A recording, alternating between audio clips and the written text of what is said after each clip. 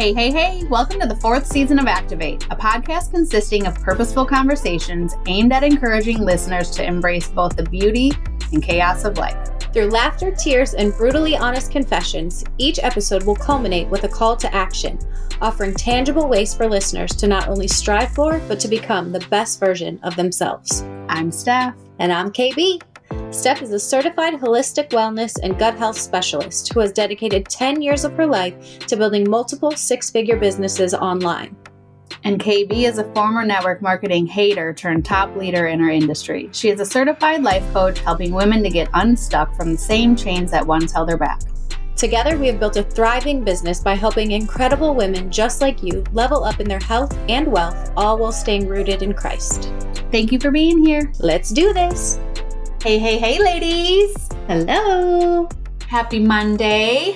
Happy Monday. I was missing last time with Nikki, so I'm so excited to be here for week number 3, stronghold number 3, anger and bitterness. Yes. So thank you, Nikki, for being back again, just sharing the truth, just the fire in your soul, the Holy Spirit. It has just been absolutely amazing. We are so thankful to have you here. Yeah, thanks for having me. I'm excited for this one. We were just chatting a little before we push record, and this is a huge one because so many people struggle with anger and bitterness. I mean, if it's not you, I bet you can think of a handful of people right off the top of your head who you know struggle through anger and bitterness. Absolutely. Yeah. I think it's going to be huge. And it was so cute because Nikki, you were like, hopefully this one doesn't exhaust you like that first one. I pictured you going to bed after this one. Yeah. I pre-put on my pajamas. I'm already in my pajamas. Me too. And it's just because it is, it's just so powerful. It's so healing, like this work, I'm excited for you to, again, share at the end of this. If you're just jumping on this week and you haven't heard the last couple of episodes with Nikki, go back and definitely catch up on those. But she's going to share at the end of this episode how you can, get this book, this workbook, how you can, just really, really, really listen to this again, go through it, maybe as a group, as she was saying.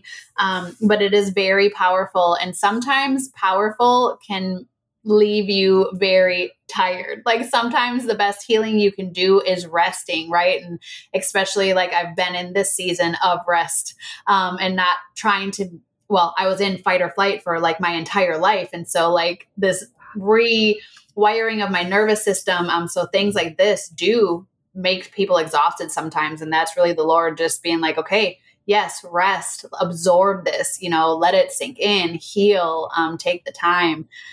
So let's hear it. All right, guys, before we get in the episode, I just want to talk to you about Nux Activewear.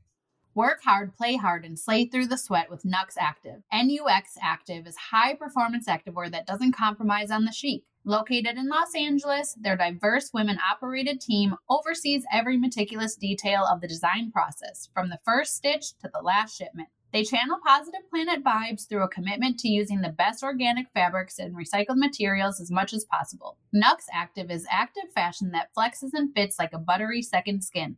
Power through Pilates, dare to reach your HIIT goals, and strive for that extra rep in Nux Active. Run, don't walk over to nuxactive.com. That's NUXACTIVE.com to check out the latest collection in energizing colorways. As a gift to you, take 20% off your purchase with promo code ACTIVATE20 at checkout. That's Activate with a K, 20 at checkout.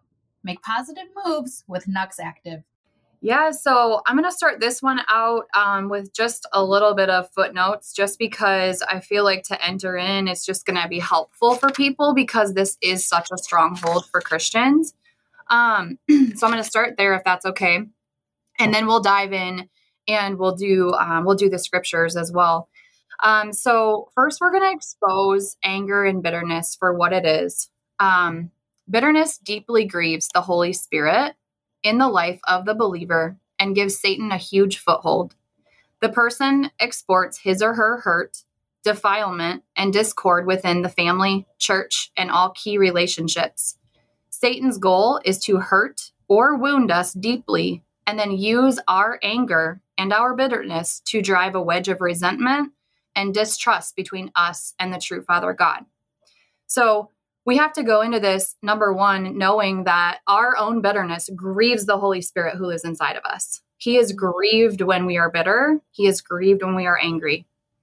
The other thing is we have to remember is everything you've ever experienced in your past that was a hurt, Satan is probably using that if you have bitterness and anger right now, and it's rooted in your past hurts, whatever you experienced and whatever happened to you.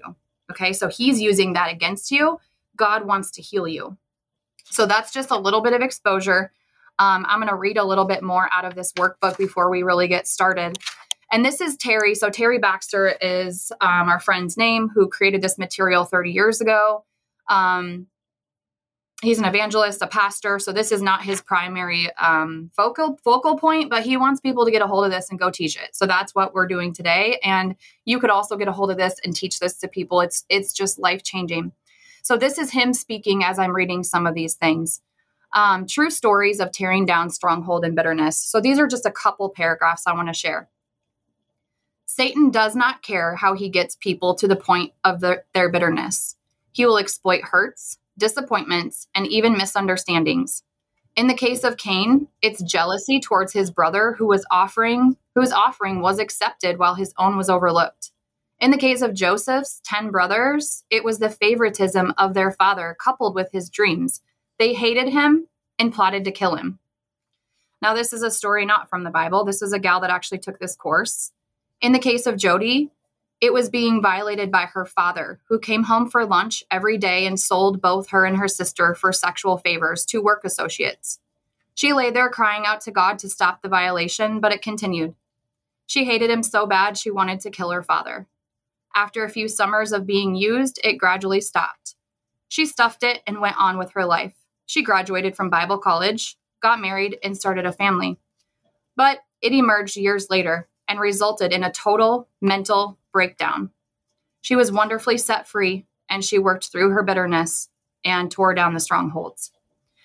And he just says, I have worked with numerous people who were victims of incest, sexual misconduct, rape, or even rejection from someone they loved. Satan thrives on using sex as a weapon to deeply hurt, wound, and destroy people. He leaves them jealous, angry, and bitter. Many do not recover from the shame or abuse through standard counseling because it's secular and they've taken God out of it. It's also common as we work through this session for people to initially defend their bitterness. They'll say things like, I've got the right to be bitter, or don't you dare ask me to forgive my dad for what he did to me in Jody's case. So those are just some insights before we get started. And then also, he says the standard counseling approach of justifying people's bitterness because of the injustice perpetrated against them will never bring healing or personal restoration. It may sound logical to justify bitterness in the face of rape or other violations, but it merely fortifies the stronghold of bitterness and intensifies the torment. This approach will only feed hatred and relationship breakdowns. It's what makes divorce court so devastating. It fuels rebellion, jealousy, and the desire for revenge. It inflames racial tension and pushes violence to an explosive edge. Satan's playground is jealousy, anger, bitterness, and hatred. It's time to stop pouring gasoline on the fire. It's time to tear down the stronghold of bitterness and ask God for a baptism of his love and forgiveness. So just to open it up, that's deep stuff, and that's where we're about to go. But we're about to go to scripture that actually shows us more about this, not our opinions about it, but the dangers of operating with these spirits. And so we're going to go ahead and open it up. The first 7 that we're going to go through today are going to be scriptures on anger and bitterness, and they're going to expose that from the Bible. So we'll go ahead and start with Genesis 4, 1 through 8 today. Adam made love to his wife Eve, and she became pregnant and gave birth to Cain. She said, with the help of the Lord, I have brought forth a man. Later she gave birth to his brother Abel. Now Abel kept flocks, and Cain worked the soil. In the course of time, Cain brought some of the fruits of the soil as an offering to the Lord, and Abel also brought an offering, fat portions from some of the firstborn of his flock. The Lord looked with favor on Abel and his offering, but on Cain and his offering he did not look with favor. So Cain was very angry, and his face was downcast. Then the Lord said to Cain, "Why are you angry? Why is your face downcast? If you do what is right, will you not be accepted? But if you do not what is right, sin is crouching at your door. It desires to have you, but you must rule over it." Now Cain said to his brother Abel, "Let's go out to the field." While they were in the field, Cain attacked his brother Abel and killed him. All right, so right out of the gates in Genesis, you have two brothers. One was jealous, which we already covered. And his anger, because of his jealousy, because his offering wasn't accepted like his brother's, literally was the root that led to murder. So he murdered, not because he was a murderer, because he had jealousy and anger. So the root of anger and bitterness escalated in this case to actual murder. That's how deep those roots can affect us. The next scripture is going to be 1 Samuel 15:32. Then Samuel said, "Bring me Agag, king of the Amalekites." Agag came to him in chains, and he thought, "Surely the bitterness of death is past." So he's just connecting bitterness directly to death again. So that's just pointing out that correlation and that parallel again.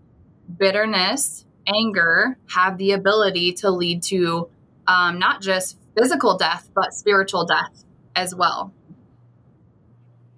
If you guys have any insight on any of these too, feel free to pop in on them. Otherwise, we're just going to work through them as we go, but feel free to pop in. The next verse is Proverbs 14:10. Each heart knows its own bitterness, and no one else can share its joy. So this is literally saying we know when our hearts are bitter. Do you know how heavy bitterness feels? Yes. I mean, when we carry that weight around, it's a spiritual weight that we have on our backs, that we literally lug around, this cargo of heaviness that we were supposed to lay down at the foot of the cross. But instead we picked it up somewhere along the way from our past hurts, pains, and things that have happened to us. Or sometimes people are waiting for an apology that will never happen. So we pack that in our backpack too, and we carry that with us as well. And now we're more bitter and angry. And see, we have these expectations upon others that may or may not ever happen. And because of that, it's not only killing us physically and spiritually, we may never get that from that person. And that person, 9 times out of 10, could care less. Yeah. If we feel bitter or angry. That's why they say forgiveness is not about the other person. And it's why you can forgive. One, you can forgive because God has forgiven us, right? He set that example. But it's not about like releasing that person. It's about releasing yourself from the chains that are, that you're being held back by unforgiveness. I mean, it literally keeps you stuck. We were talking about how all of these things that we're talking about this is what Activate is supposed to be. This is like the epitome of getting unstuck. This is activating your life, right? Doing this work. Yeah. And I know I've shared before, but I mean, it took me so many times of failing even in therapy, right? Of like trying to get better and to grow and to heal and all of these things. And ultimately, until you have God, it's impossible. But until you realize all of those things, like I used to go to therapy and be like, oh, well, this, and this, and this happened. And, And why am I the one sitting here? Why am I in therapy? This person needs to be in therapy. This is what they did to me, and it's such a heavy chain. And to just be free of all of that. Man, I know. And see, we already talked about deception in the first episode of the Stronghold. So see, that's deception in itself. See how everything goes back to deception? Yeah. We bought the lie that we could carry bitterness. We could be angry. We could be unforgiving because we are justified by what happened to us. And the truth is we can't control anything that happens to us in this world. but we have control of the way that we address it and what we choose to pick up and what we choose not to pick up. So the own heart knows it. And guess what else that does? People can sense and see and feel our bitterness. Yeah. So how oftentimes have you ever been around somebody that is bitter and angry?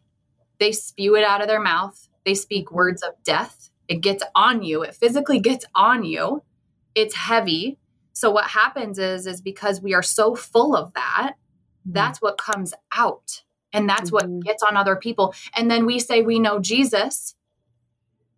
And that's not a reflection of who Jesus is or what he calls us to do. So now, not even only that, but we're portraying a false Jesus. Yeah. And people say, I thought they knew Jesus, but they don't seem very free. I thought they knew Jesus, but they're carrying a lot of things that doesn't look like Jesus. And so it's a false representation of the Lord.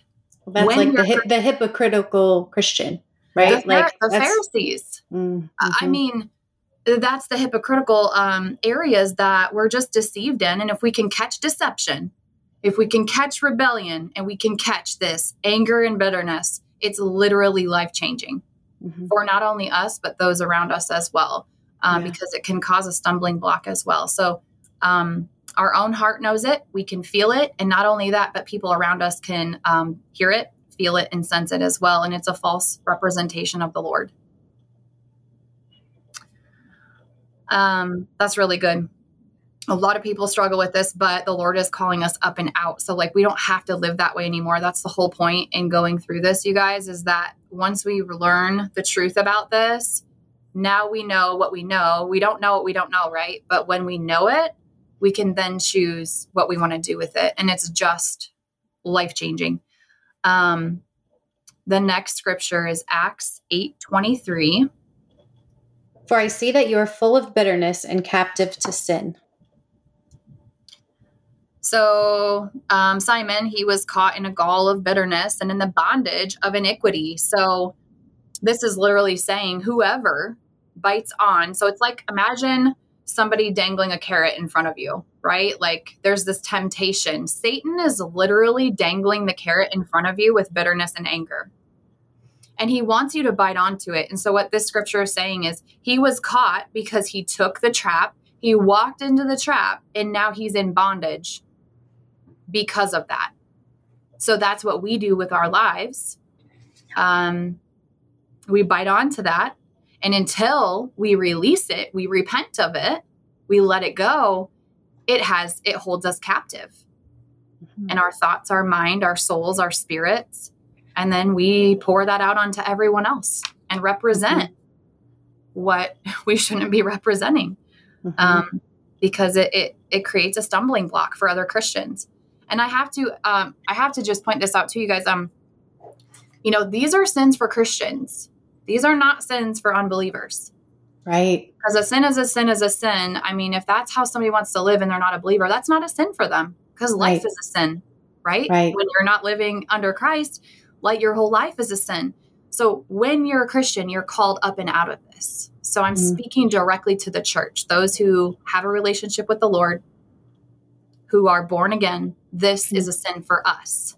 Yeah. I'm speaking to everybody, speaking to specific born again believers. So good. This is a sin for us. That's powerful. Yeah. Yeah. I mean, you can't say this is a sin for someone who lives in sin. That's not a sin for them. So again, this is blatantly speaking to the church. Scripture is speaking to the church, not people who are not believers. This book is for us because we're the believers. You know what I'm saying? It's like, oh, that's speaking directly to us. Yep. Okay. Yep. So anyway, there's that carrot dangling in front of us. Are we going to bite a hold of it? And bitterness and anger are the temptations that we don't want to bite onto. So the fifth scripture is 2 Corinthians 2:10-11.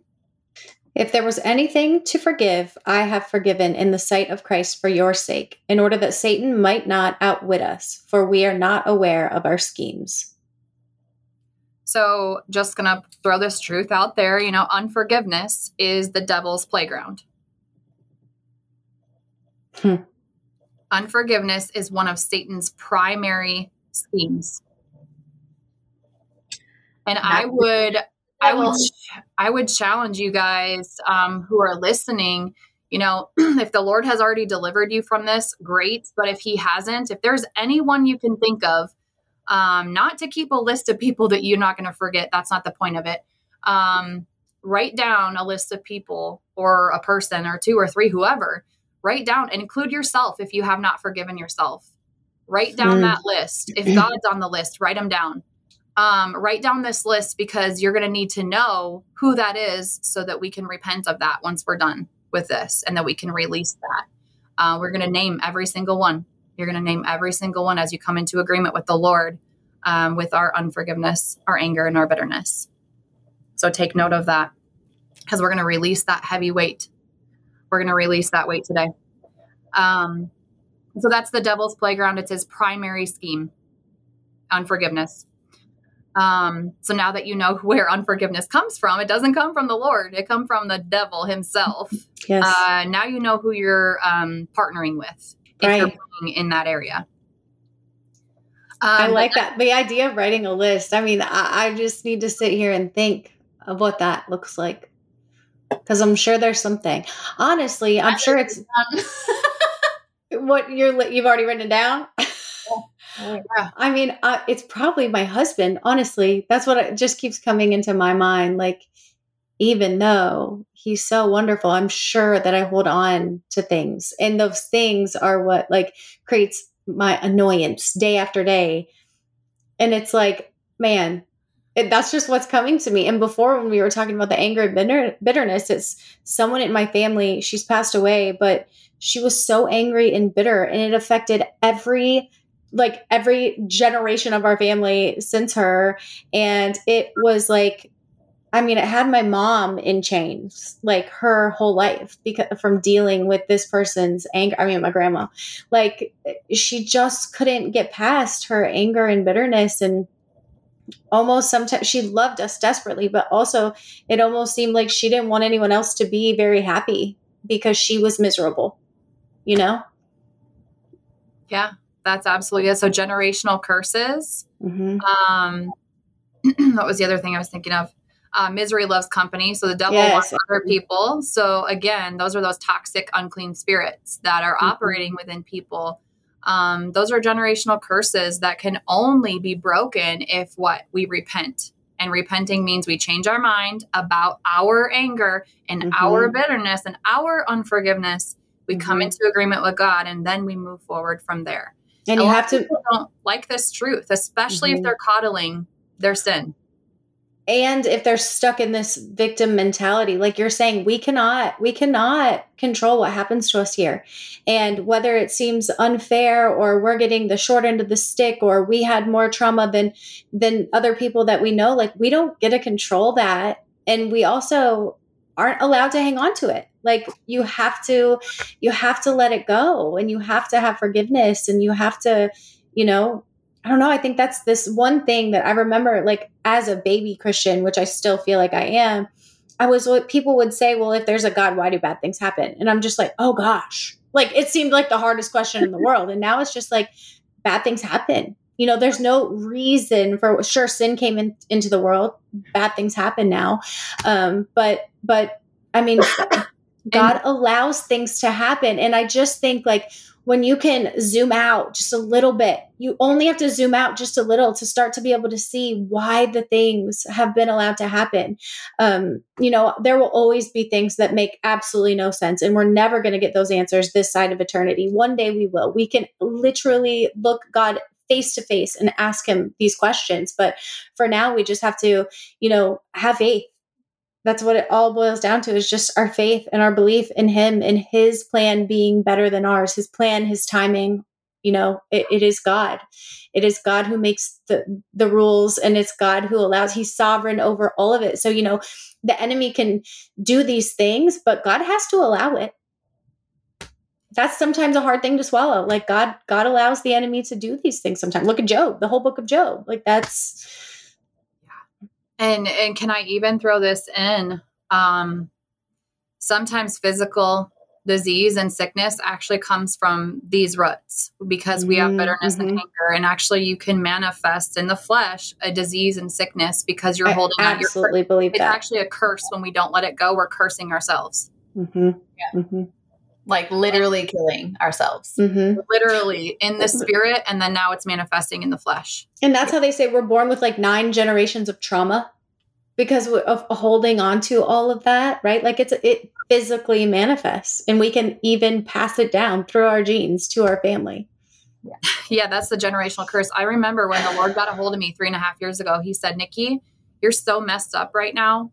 This isn't about you, but right now it is, because I got to get you right with me. This is about all of the people I'm going to affect in and through you once I'm through with you. Amen. And so I took 2 years, and I think you were talking about that, in isolation and healing. 2 years, you guys. I did 40 weeks of inner healing. I did 4 to 6 hours a day reading scripture. 2 years. I got right with the Lord. I didn't care about anything else. I just wanted to get right with the Lord and get set free. And I always want to know. So if I were to sit down and read 4 to 6 hours of scripture a day, I still wouldn't know what I was reading. So how did you start to gain understanding? Because like I said, I read the Bible cover to cover, but I didn't, until I was doing this Bible recap thing, honestly, so much of it makes sense now. And I'm just so much more excited about the Bible because it makes sense to me, and I'm connecting all these dots finally. And, but before, and I don't know, and maybe I asked you this before, but did you read it cover to cover? Did you just open a page and see where the Lord took you? Like, how did you do that in the beginning? Yeah, so I jumped around the first few months, and then this is my 3rd time in 3 years reading it cover to cover. And I didn't get it the first time because I was just reading it to read it. It's all about our posture. If we're just reading the Bible just to read it and check it off our list, we're actually doing it out of our flesh. As a check, as a homework assignment. That's ouch. That's what I did. That's for sure what it was the first time. Like, you're supposed to pray, Lord, help. Spiritual eyes, spiritual ears, a heart that's postured. I think we talked about this in the Freedom in Christ episode. Every time I pray, Lord, give me spiritual eyes, give me spiritual ears, give me revelation, give me discernment, give me knowledge, because he will give you the righteous things that we ask for.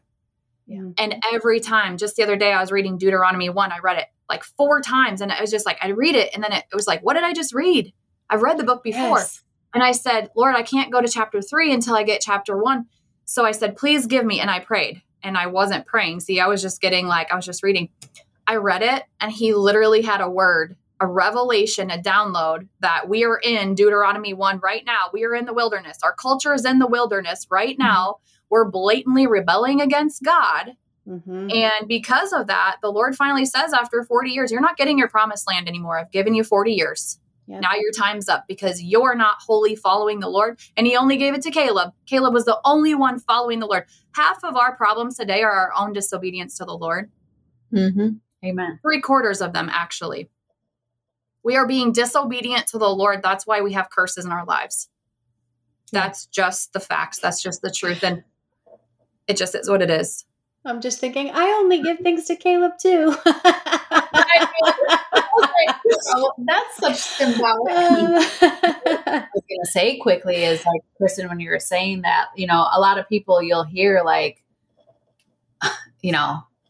turned out just like my mother, or, everything I hated is what I became, or, you know what I mean? It is it's, and if that's what's modeled and, all of those things, it's just easy to become that or to own that. And as we said about anything, disease or the anxiety or whatever, you can't own things like that, so, it's easy for people to say, well, it's just how I was raised, or it's just, it's just what I knew. It's just what I learned. This is the whole point of this right now. Yeah, that was actually funny you said that, because in our inner healing that I went through, like I said, that was about 40-week program I took, and now I facilitate that as well.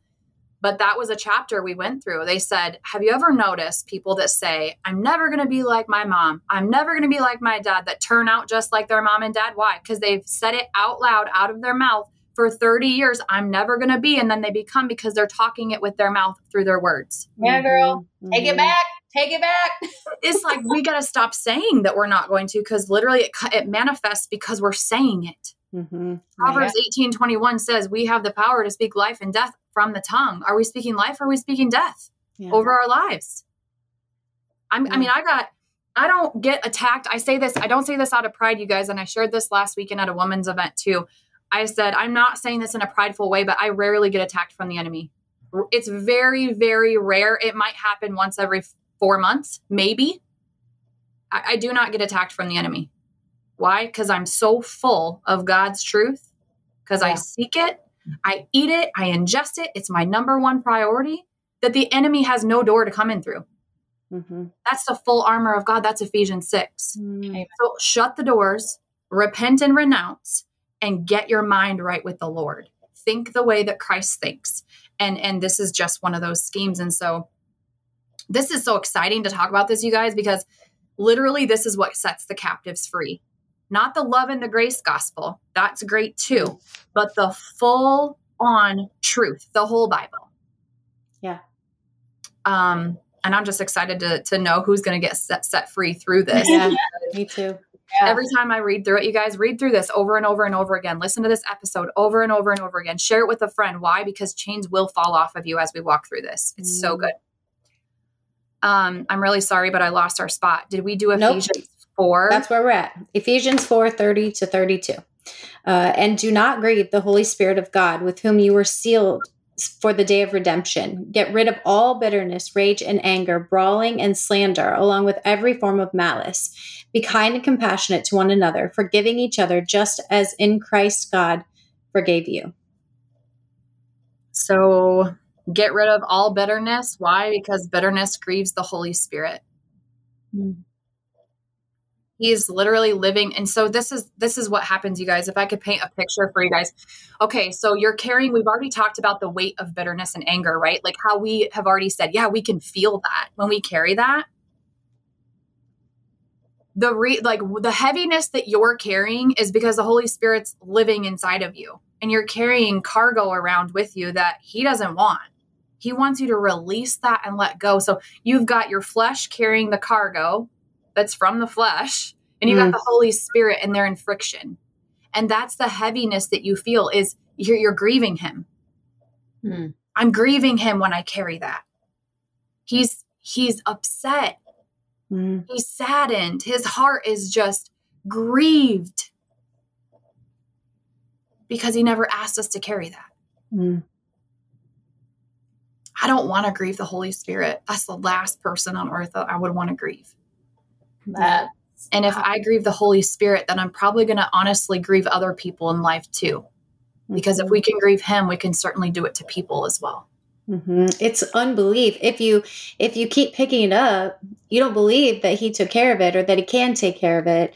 And I think, man, how many of us are guilty of just continually picking it back up? Like I know I am. You know, I keep picking it back up. And that's the other thing with forgiveness too. Asher goes to a Catholic school. And so I went to his Ash Wednesday Mass today. And the priest was telling a story of this boy whose dad gave him a brand new car, and this dad had this prized rooster. He took it to all these pet shows, and you won. It was this special rooster, and the boy was getting home late, and he came flying around the corner, and he hit his dad's prized rooster, right? And he said, "Your penance, Catholic school, is to go bury the rooster." And so he did, and then the next morning, the little boy went and unburied it. He dug it back up and said, "Dad, I'm so sorry." He had already asked him to forgive him. And he said, "I can forgive you, but what you need to do is go bury the rooster." And he brought it back and he said, "Dad, your rooster, I'm so sorry."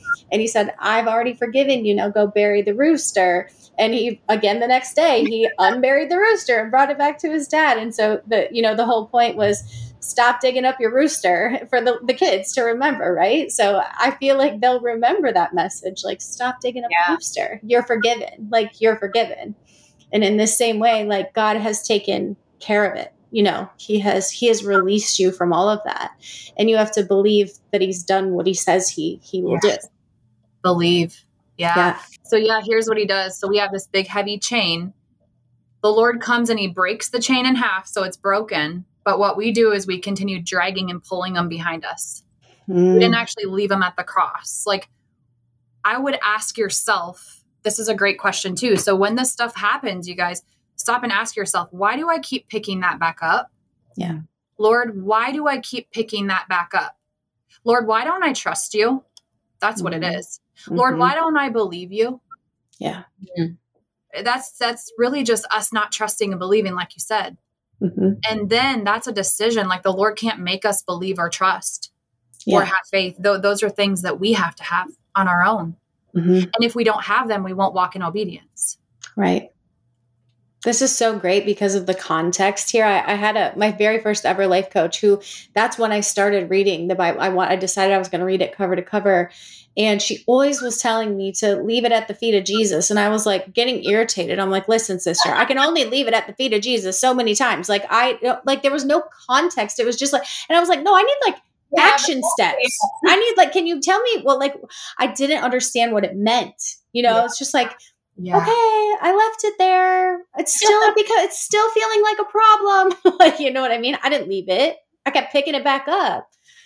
And can I just share this too? Because this might help somebody right now, because you're saying it like that. And it's like, I don't want anybody to like feel like they're hanging. Okay. When you choose to repent, when you choose to repent, that means you come into agreement with God that your anger and bitterness are a sin. This does not mean that you have to restore a relationship with someone that you're choosing to forgive and let go of your anger and bitterness from. It does not mean you have to go hang out with them again. Okay. You can, what is he saying? He wants you to let go from your heart. It's the circumcision of the heart on the inside that you've released it from your heart because God knows your heart. You can see him in the store. You don't have to run from him anymore. You can whatever, but you don't have to have a restored relationship. That's okay. Right. You can still forgive. Sometimes you should not. Right. That's there was probably a reason maybe you shouldn't have to begin with. You can still release it. It does not mean, and I think that's why a lot of people hold on to it, because they have this expectation that's false of, I have to have a relationship again. I have to be close to them again. That's not true. If you need a healthy boundary because it's unbiblical, then you go right ahead. You can still release the things that God is showing you that are a sin. Or I'm condoning what they did. Yeah. Right? Isn't that what keeps people so stuck, is I'm condoning what they did? And that has nothing to do with it, because whatever you're doing for them, that's between them and God. Yeah, exactly. You're trying to control. That's a spirit of control. When you want an apology, or you want them to change after you choose to let go of your bitterness, angerness, and unforgiveness, it has nothing to do with that. It's literally saying, God, I have forgiven them from my heart. I've released myself, my burdens, my sin, because I'm just done with it. I come into agreement with you on that. If you don't come into agreement with God and repent, there will be no change. Right. You're going to keep trying to change your actions out of your flesh instead of coming into agreement in your mind, saying, I take responsibility for my sin. And repent simply means turn away from the sin and turn toward God. Right? It's very, very simple, but that's really all it is. Turn away from the sin. What we continue to learn here is that, like, really, you guys, it is all very simple. People are really intimidated by the word in itself, right? The Bible, but like, it is what we're learning, right? It is very simple. Yeah. And you guys, it all starts with a thought. If you keep focusing on the sin, you're going to keep sinning. If you keep calling yourself an alcoholic after you've been delivered, you're going to probably want more alcohol. Stop claiming these things over your life. Stop saying it happened to my mom and my grandma, because now you're proclaiming that over yourself. So it's just the thought. If you come into agreement with God and you say, I know anger and bitterness are a sin. I don't want any part of that. I don't want to grieve the Holy Spirit. It's your thought that changed your action. Stop trying to change the action. That's your flesh. Change your thought. And then your actions will automatically change. Yep. So bitterness deeply grieves the Holy Spirit. Now that we know that, we can move on to Hebrews 12:14 through 17. And this will be the last one to expose it. And then we're going to go into the opposite of how are we going to attack this anger and bitterness spiritually. Yeah. Okay. So make every effort to live in peace with everyone and to be holy. Without holiness, no one will see the Lord. See to it that no one falls short of grace of God, and that no bitter root grows up to cause trouble and defile many. See that no one is sexually immoral or is godless like Esau, who for a single meal sold his inheritance rights as the oldest son. Afterward, as you know, when he wanted to inherit this blessing, he was rejected. Even though he sought the blessing with tears, he could not change what he had done. So, excuse me, as a root of bitterness springs up, it causes much trouble and defiles many other people.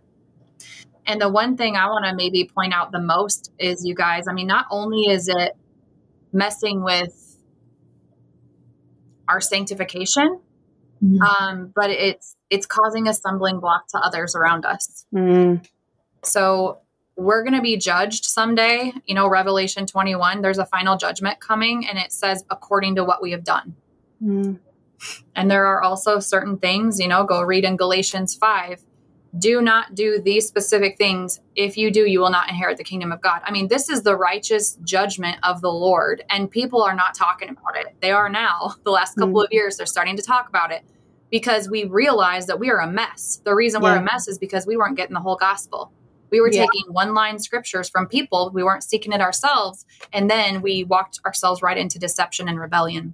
That's why we have the mess that we have today. So we don't want to grieve the Holy Spirit, and we certainly don't want to cause other Christians to stumble.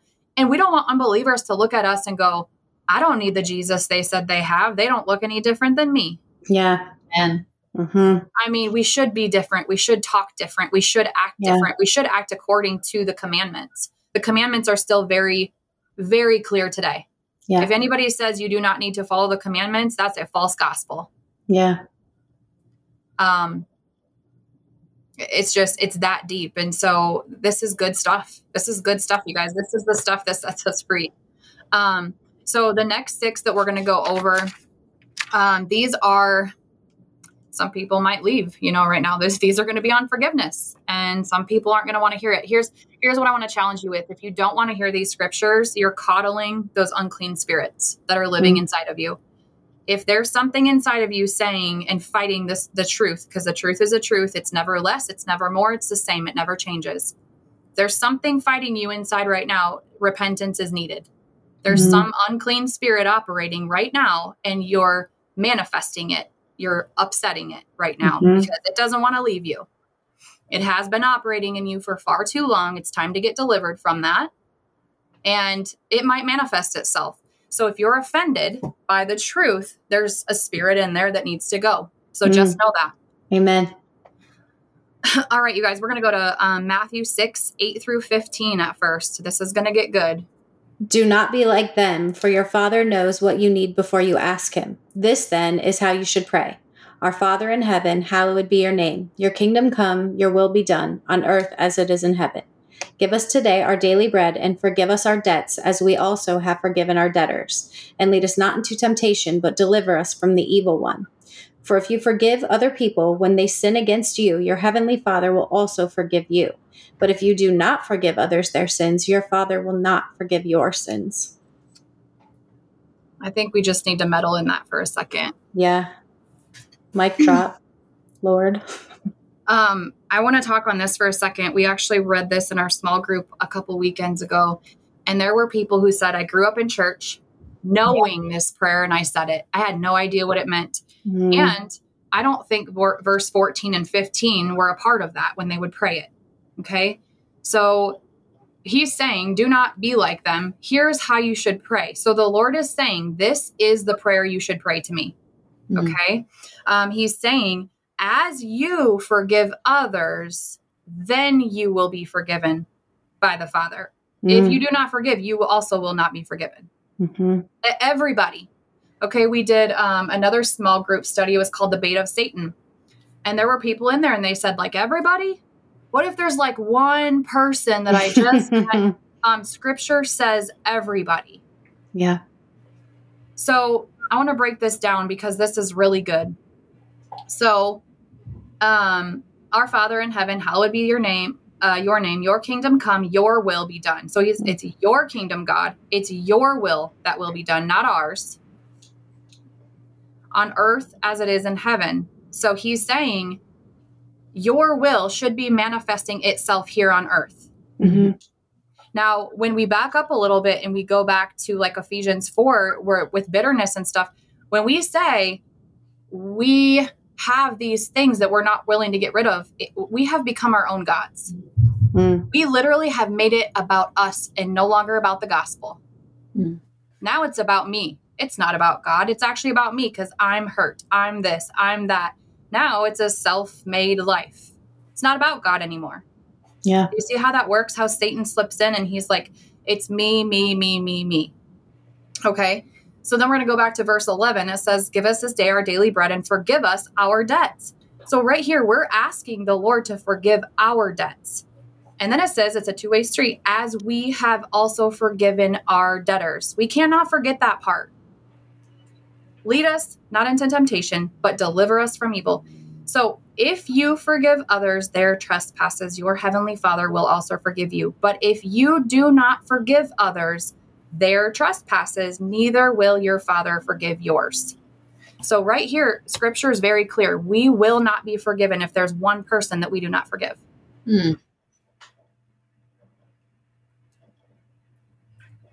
I did not say it. Scripture did. And it says it multiple times. It's not a misprint. He said what he said. He said what he said. And this is the deception that we have Christians walking around in. That is like, wow. Because how many people also will say, well, you're a Christian, you're supposed to forgive. Or, well, I'm a Christian, I'm forgiven. Right. That's deception. You're forgiven if you've forgiven others. That's what the scripture says. Yeah. And so again, if we're not forgiving, it's because it's become about us, not about God. We learn to forgive when we know it's all about God. This book, this gospel is about God, not about us. The minute we make things about us and our feelings and our hurts and the Lord needs to heal you from that, but it's not about us. It's never going to be about us. It never was. It never will be. It's always has been and always will be about God.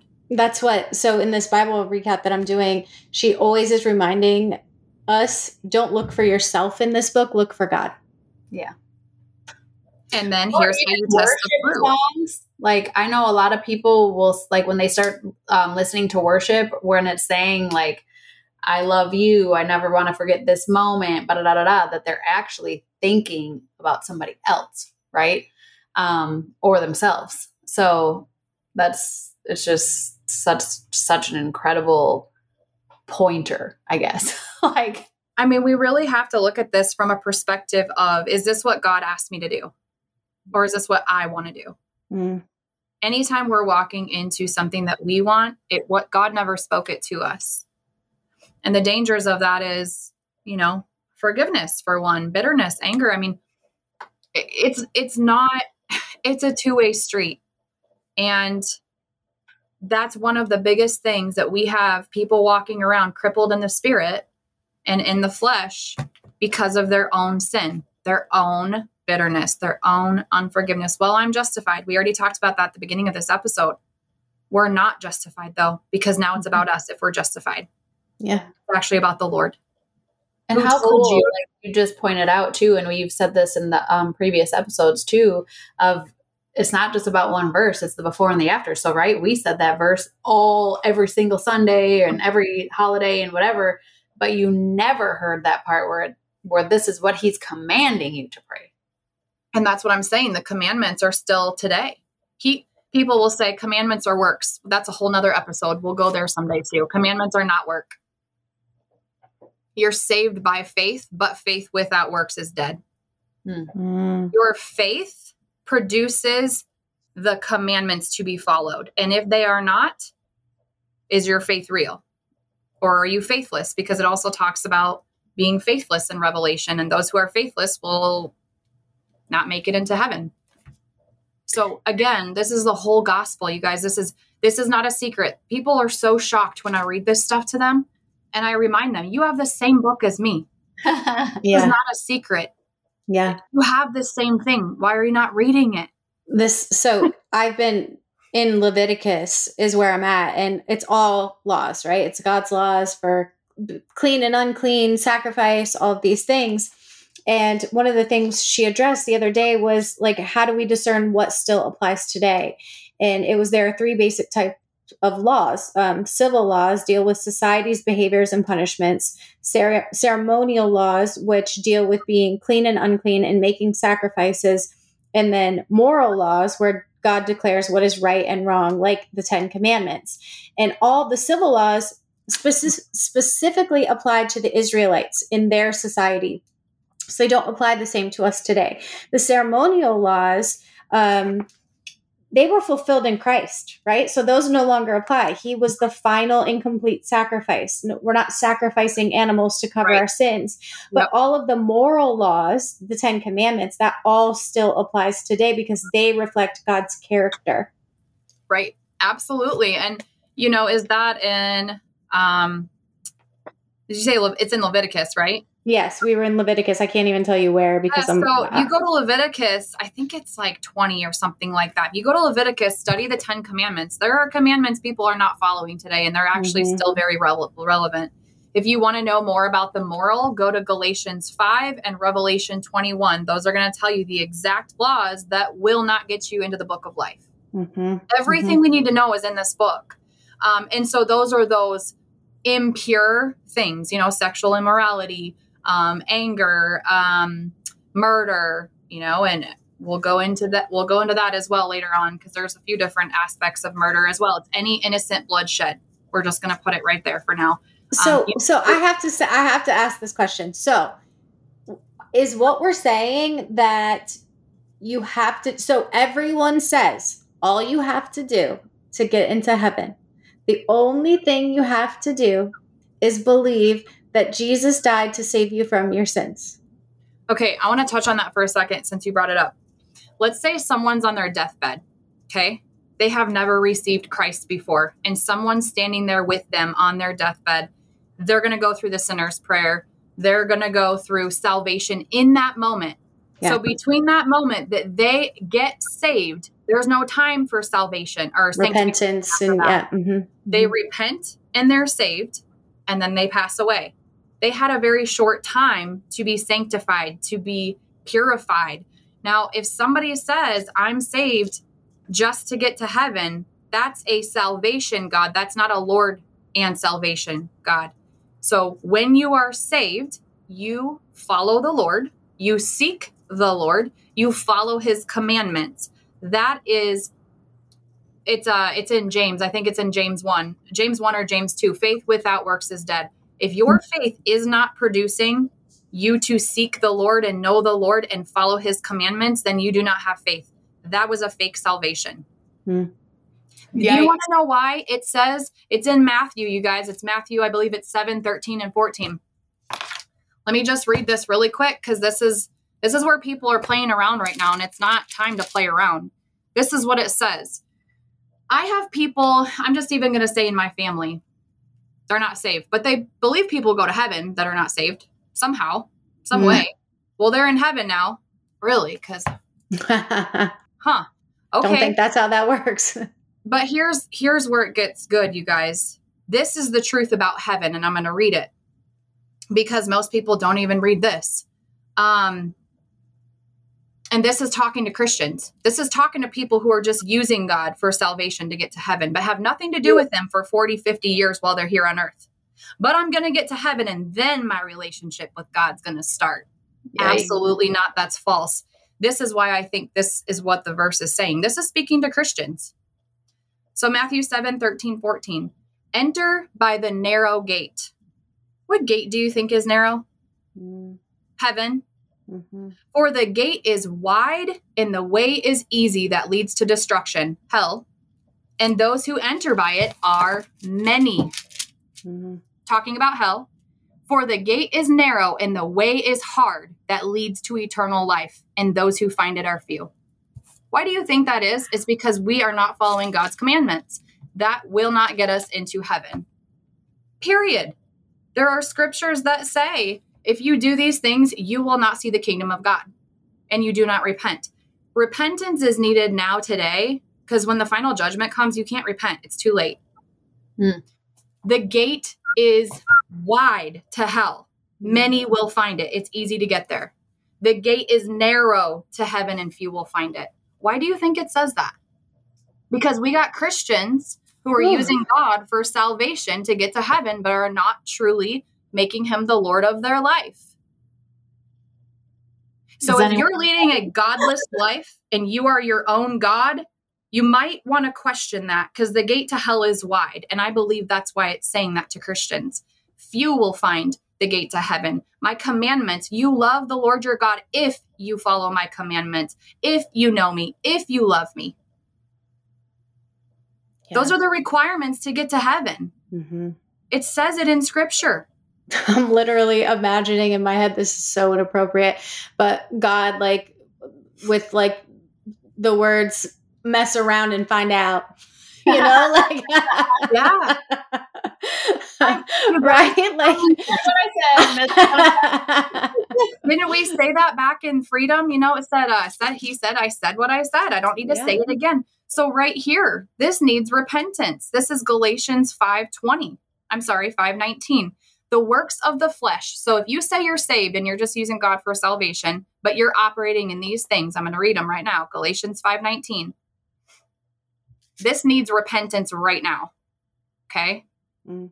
The flesh are evident. Sexual immorality. We already talked about that. Anything outside of man and woman in marriage. Impurity, sensuality, idolatry, sorcery. That's witchcraft, black magic, sorcery, mediums, psychics, tarot cards, enmity, strife, jealousy, fits of anger, rivalries, dissensions, divisions, envy, drunkenness, orgies, and things like these. I warn you, as I warned you before, that those who do these things will not inherit the kingdom of God. And it says it again in Revelation 21, says the same thing. It also says the cowardly. Are you cowardly in your faith? Some people say, I believe in God, but I just don't share it. I just keep it to myself because I just don't know. Mm-hmm. Is that how Jesus modeled his faith? Religion and politics, right? We don't talk about it. Oh, we know we do. Well, that's all we talk about. I mean, this isn't playing around. It says the same thing there. So again, you guys, like, I don't know how much clearer scripture can get. So again, if you're participating in those things, just repent now. Yeah. And if you're feeling a conviction, Nikki, you keep saying, the devil condemns. This is not condemnation you're feeling. This is a conviction in your heart to repent and turn toward God, right? Turn away from the sin, turn toward God. If you know you're doing it, you have to repent of it, right? There's always going to be things we don't even realize that we're doing, but we're going to be convicted about those things as we go, right? Like, work on what you can see right now. Like, what am I doing? And ask God to show you where am I falling short, Lord? Where are my sins? You know, where am I not repenting from my sins? Like, Nikki, I love that you say that. Like, wherever there's an open door, wherever there's, something that I need to die to, show it to me. Yeah. And that can be a scary prayer. There are definitely scary prayers, but it's just so important. It's obviously you have to do it. Like, it's your eternity. I was thinking about the persecution. Rather than trying to hide it or pretend like you don't know it. And, maybe even at some point we need to get a little bit deeper even about what conviction means, because I still hear a lot of people, whether or not they're brand new in their faith walk or whether they're just afraid to really, I don't even know if it's admit or, you hear all the people that like, oh, the universe, like, no, man, that's God. That's conviction. Like, if you know these things and you think it's up there in the universe, that is God. Yeah. Amen. And yes, conviction. So here's the deal.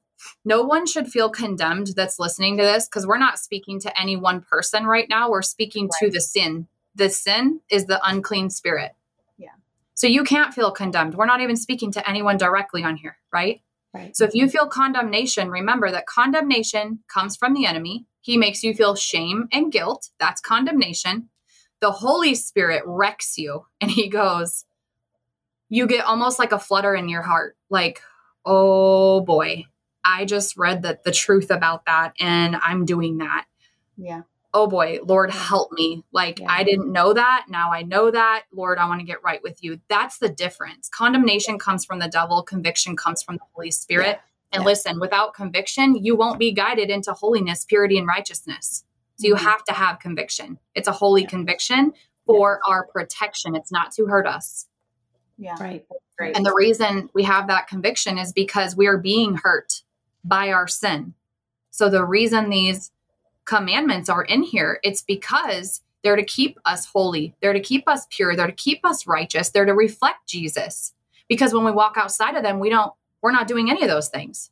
We've become our own God, and we're reflecting some gods of creation, and we're worshiping them.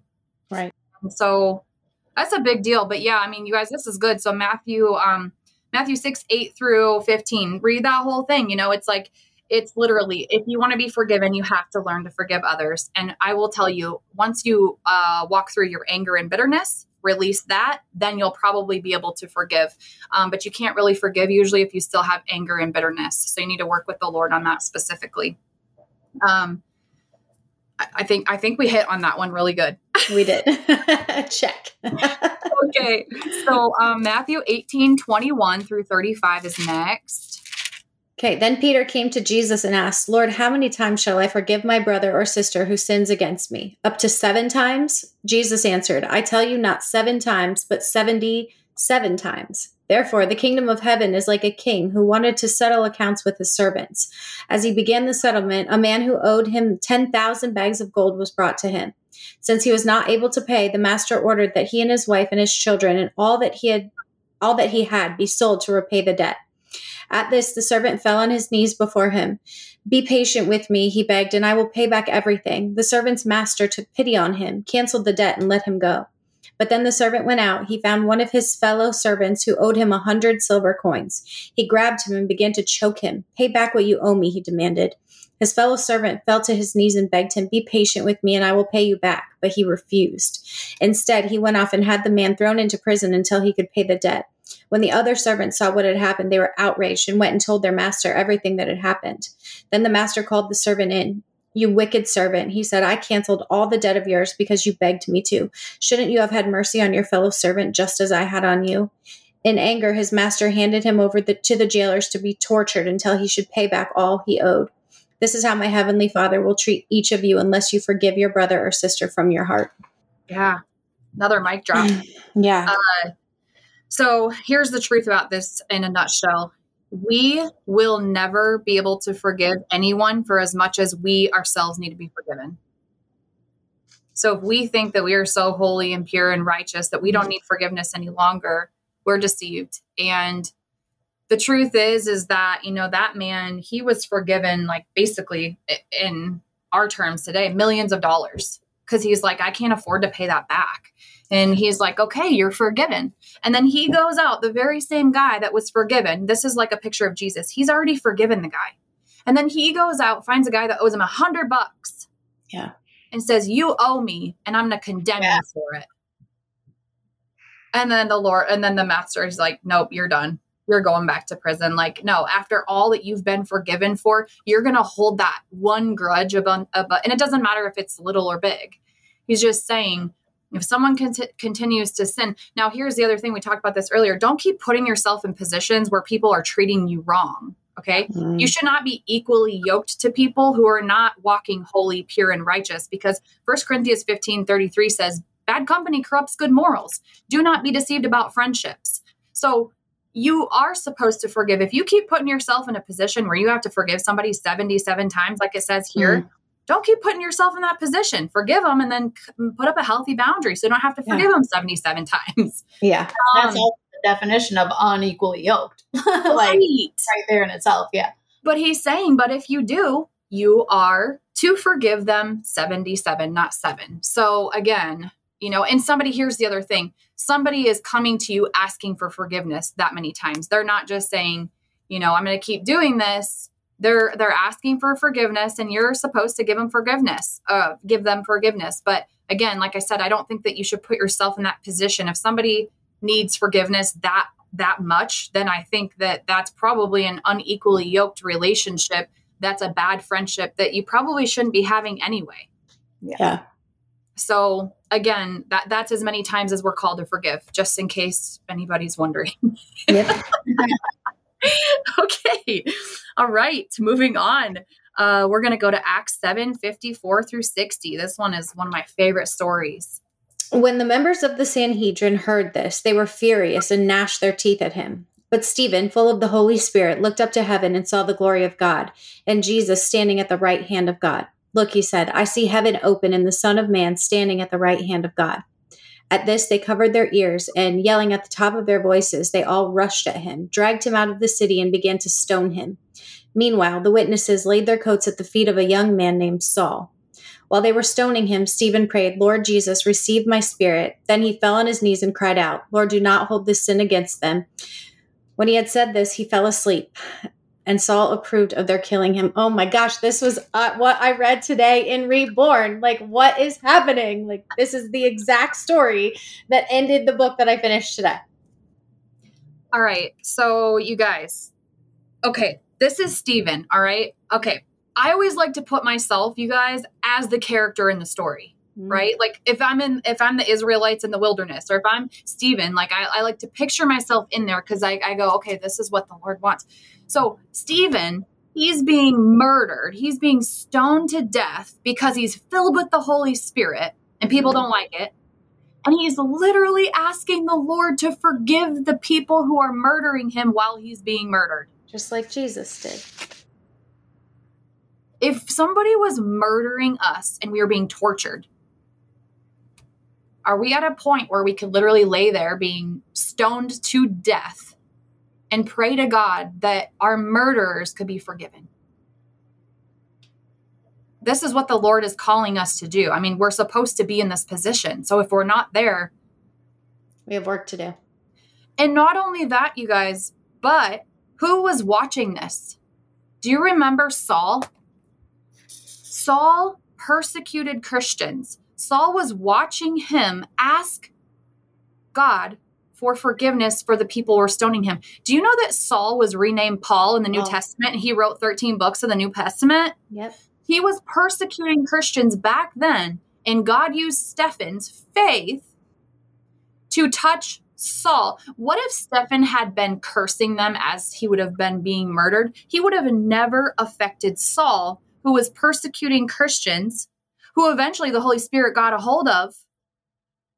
And then he wrote, 13 books of the New Testament. That's the little zoom out that I'm talking about, right? The little zoom out. If you just zoom out a little bit, you see why God would allow that to happen. You see that God allowed, him to be stoned so that he could redeem Saul and turn him and rename him Paul. He could be reborn and go do all of this work to glorify God. Whoa. What? I mean, you guys, this is so good. So again, okay, so this is another example. Stephen knew his life wasn't about him in that moment when he was being murdered. He knew it was all about God. So while he's being murdered, he's giving glory to God and he's asking those who are murdering him for forgiveness. Stephen, he knew it wasn't about him. How many people do you think would say, woe is me while I'm being murdered to death because I love the Lord? Woe is me. How many people do you think? A lot. Yeah. And those who are weak in the faith, those who are cowards. I mean, if we were to be martyred right now and somebody were to fling our door open, and would we be willing to be martyred for my faith? I would be. I'm ready to have my head chopped off for my faith. I'm not going to be a coward. I'm not walking faithless. I'm walking for the Lord on purpose, for a purpose, because we are purpose for the Lord, not for myself. Literally, you guys, I don't know what happens, but when you die to your flesh, there are things I used to desire and I wanted that were things I wanted. I no longer want really anything. I don't even know what's happened. There's nothing I desire but the Lord anymore. I could care less about anything else in this world. That's the power of God. Yeah. And then you read these stories and your faith is just increased and you go, okay, God, I want to be like Stephen. If somebody comes and murders me tomorrow, I'm going to be like Stephen. But instead we have this worldly culture worrying about their lives. and what they have going on and who's doing what to them. And the unfairness of it all, the victim. It's not even about God anymore. Yeah. That's why we have the problems we have today. Well, and think about like miracles that happen, right? Or like when we talked about this before, like I couldn't even imagine if my child died or, there was cancer diagnosis or this and that. And when you see these people of faith just be so full of faith in those moments, and then the miracle happens, like people that are that, like when you're living in Christ and you've given up all of the other things and, and it is wild. And, for me, first it was alcohol, now it's sex, like, things that I would have never imagined giving up, you know what I mean? And people don't understand it. Christian friends of mine that are pretty deep in their faith, they don't understand it. Literally saying to me the things like, yeah, but you're in your 40s. Yeah, but you've both been married. Like, that's not what the book says. And I would test the fruit. What kind of fruit do they have? I mean, are they in the Bible? Right. I mean, I don't question that anymore. If people tell me they're deep in their faith, I look at the fruit. You don't need to tell me how deep you are. I'll look at your fruit and what you have coming out of your mouth and your actions. Yeah. That's what we're called to do. We're supposed to discern and test the fruit. And that's why if you think about words today, you guys, words have a meaning about this big. Absolutely. Why? Yeah. Nobody sticks to anything anymore. Yeah. Even words of the Bible. Without works, it's dead. Right. So again, it's like, I'm not so sure about that because I don't see it. And again, I'm not going to judge it. But if you come to me and you have a problem and I know you're a Christian, you better believe I'm bringing this thing to the meeting. Yeah. That's the only way we can attack this stuff. I'm not going to attack you, but if you come to me with a problem, I'm going to ask you what the problem is. I'm going to ask you some questions, and then we're going to hit scripture right off the bat. Because I can't help you in my own opinions. Yeah. I can't help you. I got nothing, but I got the word. It's just like, who was it? Paul and I forget, they were going to the temple, I think, and the guy outside, he was like begging for money. And they're like, we don't have any money, but we got the word of God and we'll share that with you. That's what we do have. And guess what? That's what we have to share. It's so good. Yeah. Amen. Okay. So Saul was overseeing the stoning and he was the recipient of the forgiving grace that Stephan had. So we got 3 more scriptures to go through. So the next one is 2 Corinthians 2:10-11. Anyone you forgive, I also forgive. And what I have forgiven, if there was anything to forgive, I have forgiven in the sight of Christ for your sake, in order that Satan might not outwit us, for we are not aware of his schemes. Yeah, so just in a nutshell, unforgiveness is Satan's playground. So if you're playing with unforgiveness, you're playing with the devil. You're partnering with the devil. It is not from God, and God does not want us to have that. So just know that. If that's a part of your life right now, make a list, not to keep track and remember the things that what people have done to you, but to truly look at it and come into agreement with the Lord and say, okay, Lord, I'm going to let this one go. I'm going to give them to you. I'm going to let you deal with this. Yeah. And I swear you're going to feel this weight just lift off of you when you walk through that repentance. This is why people never get free too, Christian. So Christian, you said so-and-so had all this bitterness and this anger because she was not willing to let go of that. She never got set free. Yeah. So this is our life, you guys. When we're not willing to let go of our unclean spirits, we'll never get set free. And some of them have eternal consequences on top of it. So that's a pretty big deal. Yeah, it is. All right. So the next one is Ephesians 4:30-32. I think we were there, but this is a different meaning we're going to pull from it. And do not grieve the Holy Spirit of God, with whom you were sealed for the day of redemption. Get rid of all bitterness, rage, and anger, brawling, and slander, along with every form of malice. Be kind and compassionate to one another, forgiving each other, just as in Christ God forgave you. So again, we touched on that earlier. Bitterness grieves the Holy Spirit. We know that. Forgiveness, this one is targeting forgiveness. Forgiveness is essential to the Christian unity and fellowship with God. So if you don't forgive and you have bitterness and anger, you've actually put a wedge in between you and the Father, and you can't get close enough to him with that wedge in there. Mhm. So we can remove that wedge by repentance. A lot of people say, how do I do it? How do I do it? Repentance. Yeah. Coming into agreement with God that your sin is your sin, repenting it, speaking it out of your mouth, agreeing with him. And that's how you're set free. Yeah. So the last scripture is Philippians 3:13-14. Brothers and sisters, I do not consider myself yet to have taken hold of it. But one thing I do, forgetting what is behind and straining toward what is ahead, I press on toward the goal to win the prize for which God has called me heavenward in Christ Jesus. Amen. So we're not to, when we have bitterness, anger, and unforgiveness, it's because what? We're looking to the past. Yeah. God is not a God of the past. He says, Yeah. strive forward for what's ahead. And so another part of this is, again, if you guys don't have anybody on your list, praise God for that. Yeah. But ask yourself, a lot of people even have just themselves and they forget themselves. So if you yourself That's me. are not forgetting yourself, please put that on the list, because you are, you're just as valuable to forgive as You're the most Somebody else. valuable. Yeah. Right. The most valuable. Yep. And here's the thing, the commandments are, a lot of people say, love your neighbor as yourself, but they forget the first one. It's love your God first and foremost, so that you can love yourself the way he loves you. And then you can love others the way that God loves them. Yeah. And so if you're on the list, make sure you put that down on your list. This is the list that you're going to take directly to the Lord. You're going to get with the Lord on this. You're going to take him your list. You're going to say, Lord, what do you want me to know about this? My unforgiveness, my anger, my bitterness. What do you want me to do with it? And he's going to ask you to repent and come into agreement with him. I love that. So, it said heavenward.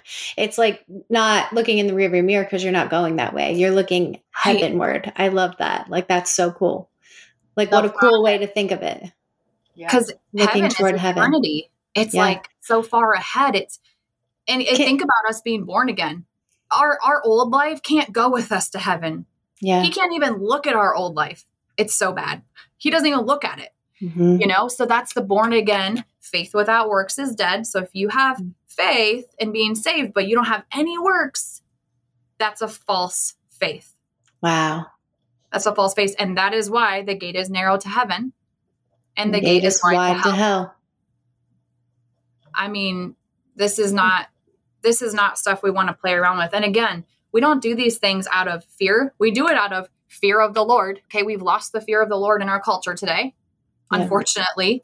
And fear of the Lord, it doesn't mean you're scared. It means in reverence for, right? Yeah, it's not fear as in, I'm so afraid of him. It's you have an awe and a reverence for how big and, how big your God is. Yeah. Amen.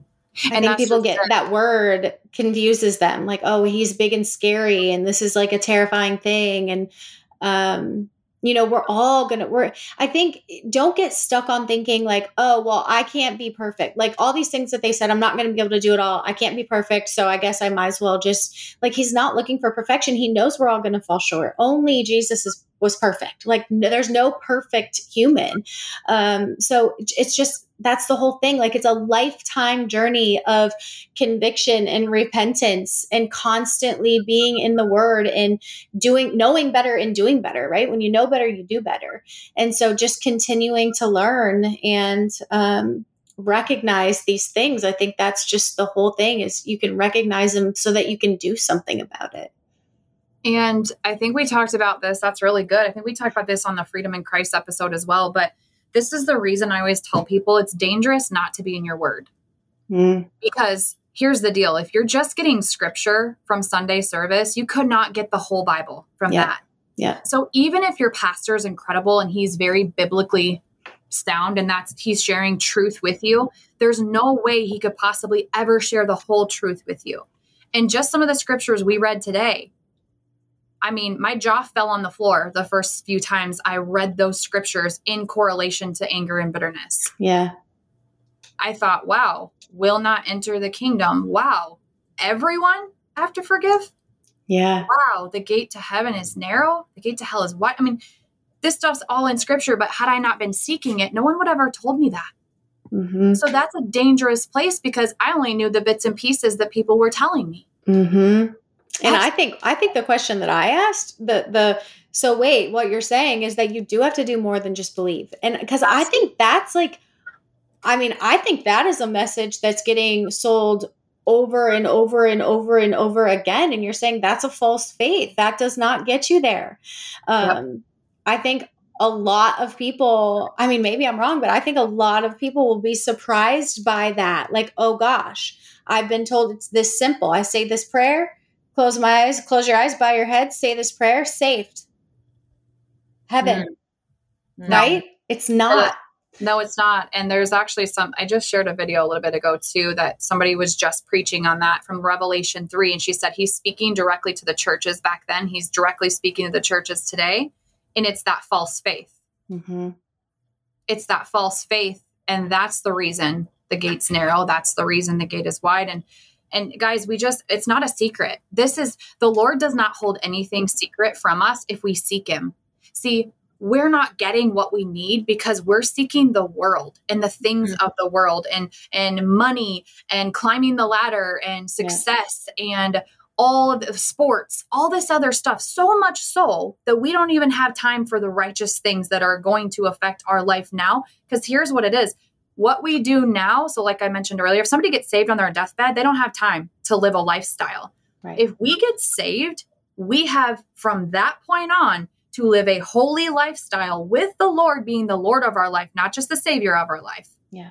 Until the day we die. And if we don't, then that is a false salvation. That's a false faith and that's a false gospel. And that's the dangers of not being in your Bible. That's what I'm telling people. When people tell that, they're like, well, I think I get enough. I just get a little devotional here or there. I go to church.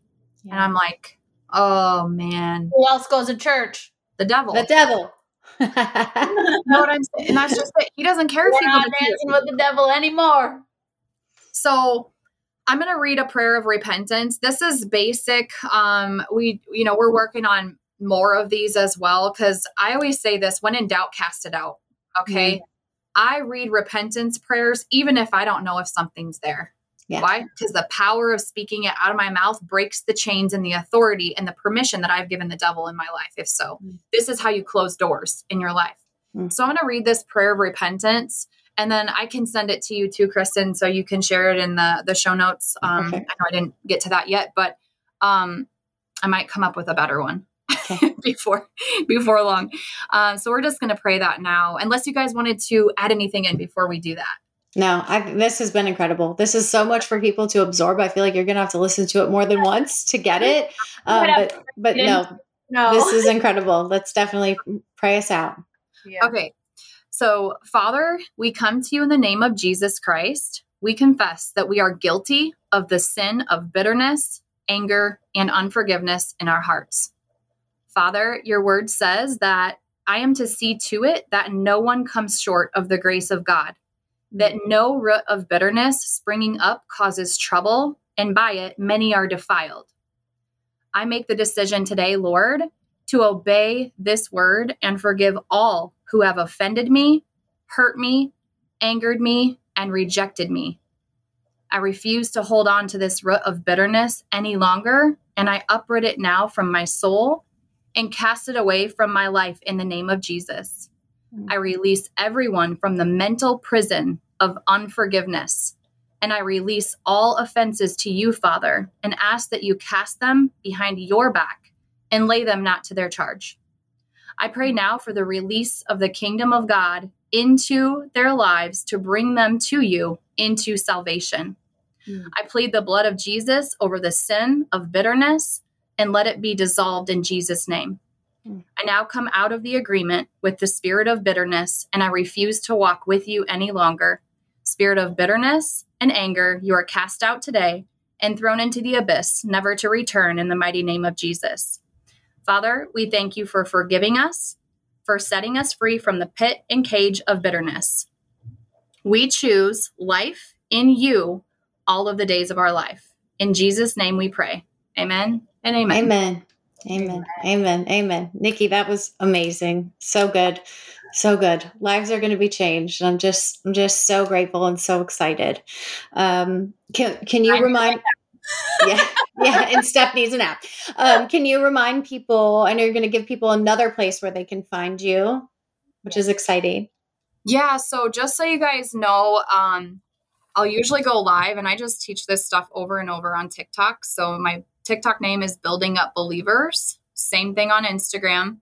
But I'll go live with this information. And we also do have a Facebook community. It's called Healing and Restoration Group. And you can find that in the link in my bio on TikTok or on Instagram.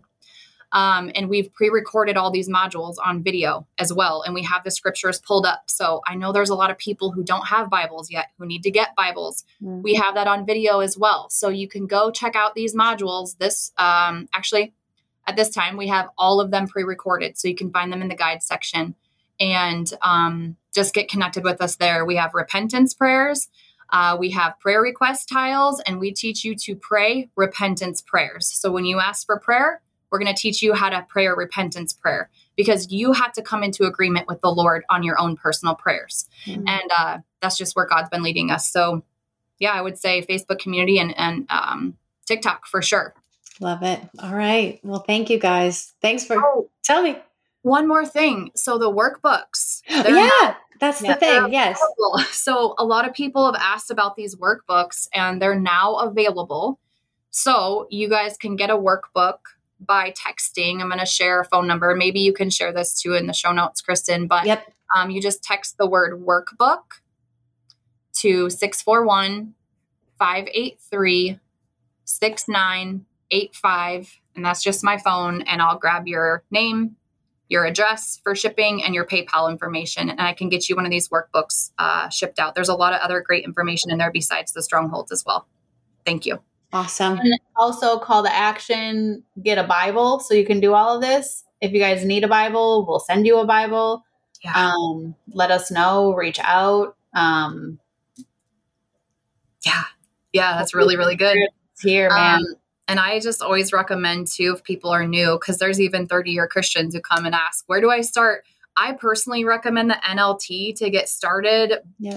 If you read it though, and you're not grabbing it, there's other options, but grab an NLT. I did link one just randomly in my bio too. I just grabbed one off of christianbookstore.com. It's less than $15. There's the red writing in it. So you know when God is speaking directly.